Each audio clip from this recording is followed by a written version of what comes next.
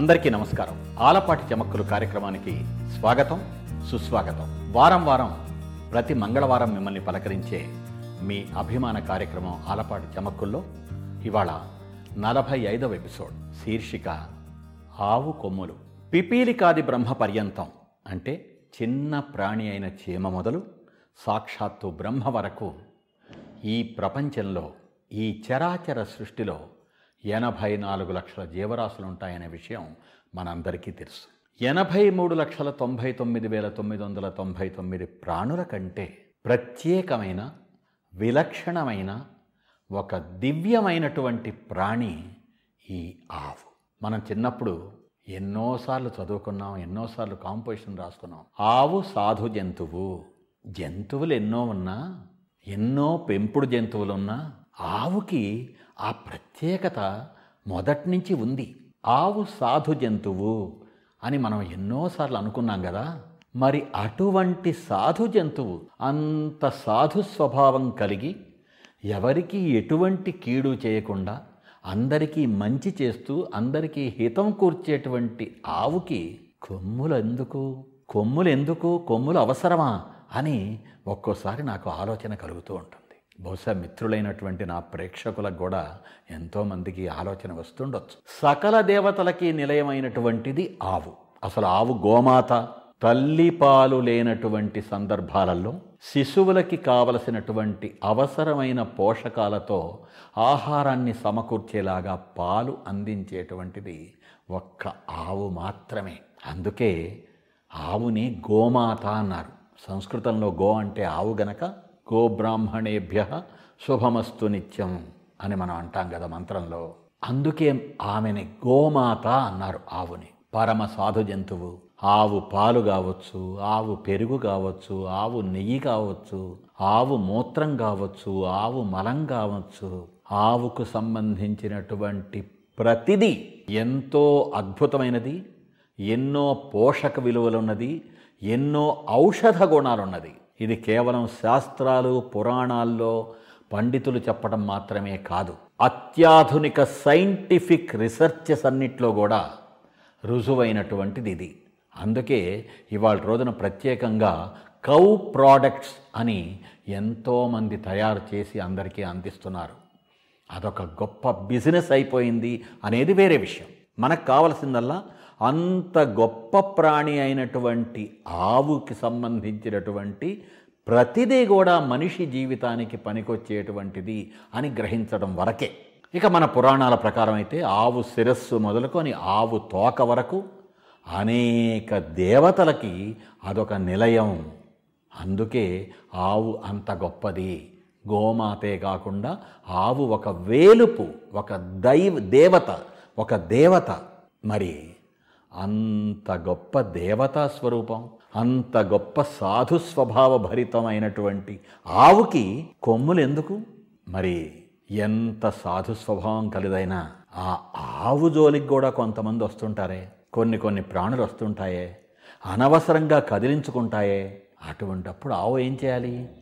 నేను సాధు స్వభావం కలిగినటువంటి దాన్ని అని అందరూ తిడుతుంటే, కొడుతుంటే, హింసిస్తుంటే, బాధిస్తుంటే, వేధిస్తుంటే అలాగే ఊరుకోవాలా? ఊరుకోకూడదు కదా. ఊరుకుంటే లోకం మరీ రెచ్చిపోతుంది, లోకం చేసే ఆగడాలు మరీ హెచ్చిపోతాయి. అందుకే సృష్టికర్త ప్రకృతి సహజంగా ఆవుకి కొమ్ములిచ్చాడు అనేటువంటి ఒక కోణాన్ని మనం కాస్త ఆలోచించవచ్చు. ఆ కొమ్ములతో ఆవు బెదిరిస్తే, ఆవు ఎదిరిస్తే, ఆవు నిలువరిస్తే అవతలి వాళ్ళు కాస్త భయపడి వెనక్కి తగ్గుతారు. అందుకు ఆవు కొమ్ములు. పరమ సాధు స్వభావం కలిగినటువంటి అద్భుతమైనటువంటి ఆవుకు కూడా కొమ్ములుండటం బహుశా అందుకేమో అని ఒక చిన్న ఆలోచన మనం చేయొచ్చు.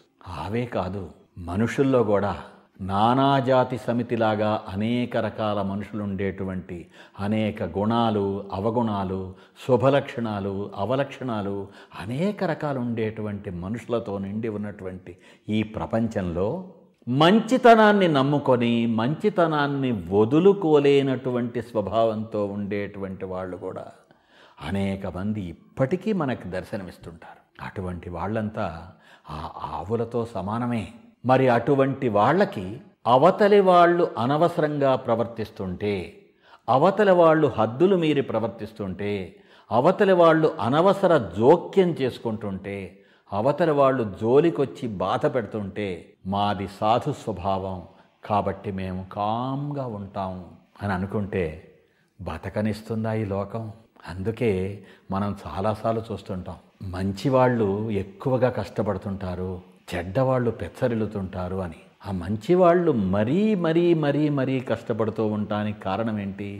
ఆ తమ మంచితనాన్ని కొంచెం కూడా మార్చుకోలేకపోవడమే. ఆ మార్చుకునేటువంటి అవసరం ఉందని గుర్తు చేయటానికే ఈ ఆవు కొమ్ములని మనం జ్ఞాపకం చేసుకోవాలేమో అని ఒక చిన్న ఆలోచన నాకు వస్తే మీకు అందిస్తున్నాను. మన మానాన మనం జీవిస్తూ 10 మందికి మనకి చేతనైనటువంటి మంచి మాత్రం చేస్తూ జీవిస్తున్నా సరే, మనకి ఏ విధంగా ఉపకరించకపోయినా అపకారం తలపెట్టేవాళ్ళు ఒక ద్వేషం వల్ల, ఒక ఈర్ష్య వల్ల, ఒక ఓర్వలేనితనం వల్ల, ఇంకా అటువంటి అవలక్షణాల వల్ల మన వెంట పడేవాళ్ళు, మనల్ని ఇబ్బందుల పాలు చేసేవాళ్ళు అనేక మంది మనకి తారసిల్లుతుంటారు. వాళ్ళకి మనం ప్రత్యేకంగా ఏమీ చేయలేదు చెడు, అయినా వాళ్ళు పనిగట్టుకొని మనల్ని ఇబ్బంది పెట్టేటువంటి వాళ్ళు అప్పుడప్పుడు జీవితంలో తారసిల్లటం మానవ సహజం, లోక నైజం. అటువంటప్పుడు ఆవు కొమ్ములని గనక చూపించి, ఇదిగో నా జోలికి వచ్చారంటే నేను ఊరుకోను అని ఒక చిరు మందలింపు ఏదైతే చేస్తుందో అలాగా మనం చెయ్యాల్సినటువంటి అవసరం ఉంది. అలా లేకపోతే ప్రతి వాళ్ళు కూడా టేక్ ఫర్ గ్రాంటెడ్ లాగా మనతో ఆడుకుంటారు. ఆ ఆట వల్ల వాళ్ళకి ఏం ఒరుగుతుంది అనేది పక్కన పెట్టి అదొక సరదా, అదొక వినోదం, అది లోక సహజం. అటువంటి దానికి తావివ్వకుండా ఉండాలి అంటే మనం మంచి చెయ్యాలి, కానీ మనం ఎవరికీ చెడు చేయటం అనేటువంటిది మన స్వభావంలో ఉండక్కర్లేదు. కానీ మన జోలికి వచ్చేటువంటి వాళ్ళని, అనవసరంగా మన జోలికి వచ్చేటువంటి వాళ్ళని మనం నిలువరించాలి, లేకపోతే మనల్ని బతకనివ్వదు ఈ లోకం. అందుకే ఆవు కొమ్ములను మనం గుర్తు తెచ్చుకొని జాగ్రత్తగా మసలుకోవాలేమో కొంచెం ఆలోచిద్దాం. ఏమంటారు? మళ్ళీ వచ్చే వారం మరో ఎపిసోడ్తో కలుసుకుందాం. అంతవరకు సెలవు.